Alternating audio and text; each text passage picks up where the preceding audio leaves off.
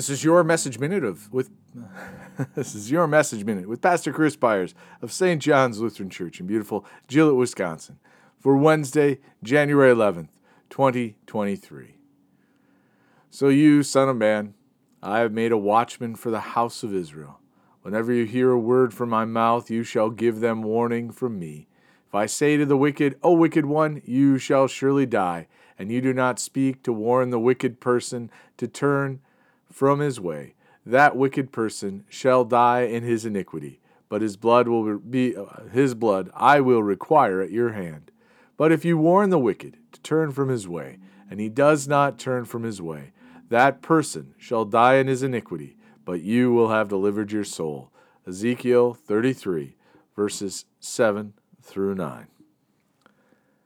God gave Ezekiel prophecy and warning to share, and for that reason it was his responsibility to share the word with all who are in danger.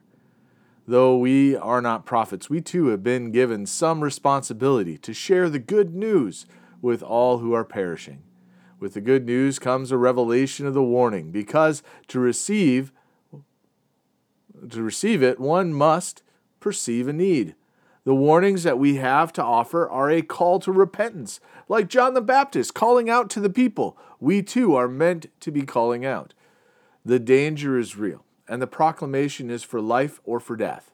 We are not to come with judgment in our voices, but concern and warning are the tones that we ring out.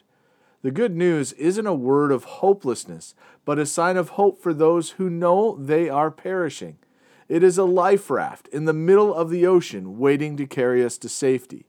The gospel of Jesus Christ is not a wagging finger, but a reaching hand grabbing onto our wrist to stop us from falling.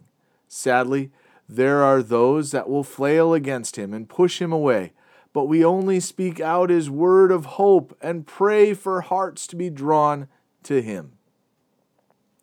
Let us pray. We thank you, our Heavenly Father, through Jesus Christ, your dear Son, that you have kept us this night from all harm and danger, and we ask you to protect us this day also from sin and every evil, that in all we do today we may please you. For in your hands we commend ourselves, our bodies and souls, and all that is ours.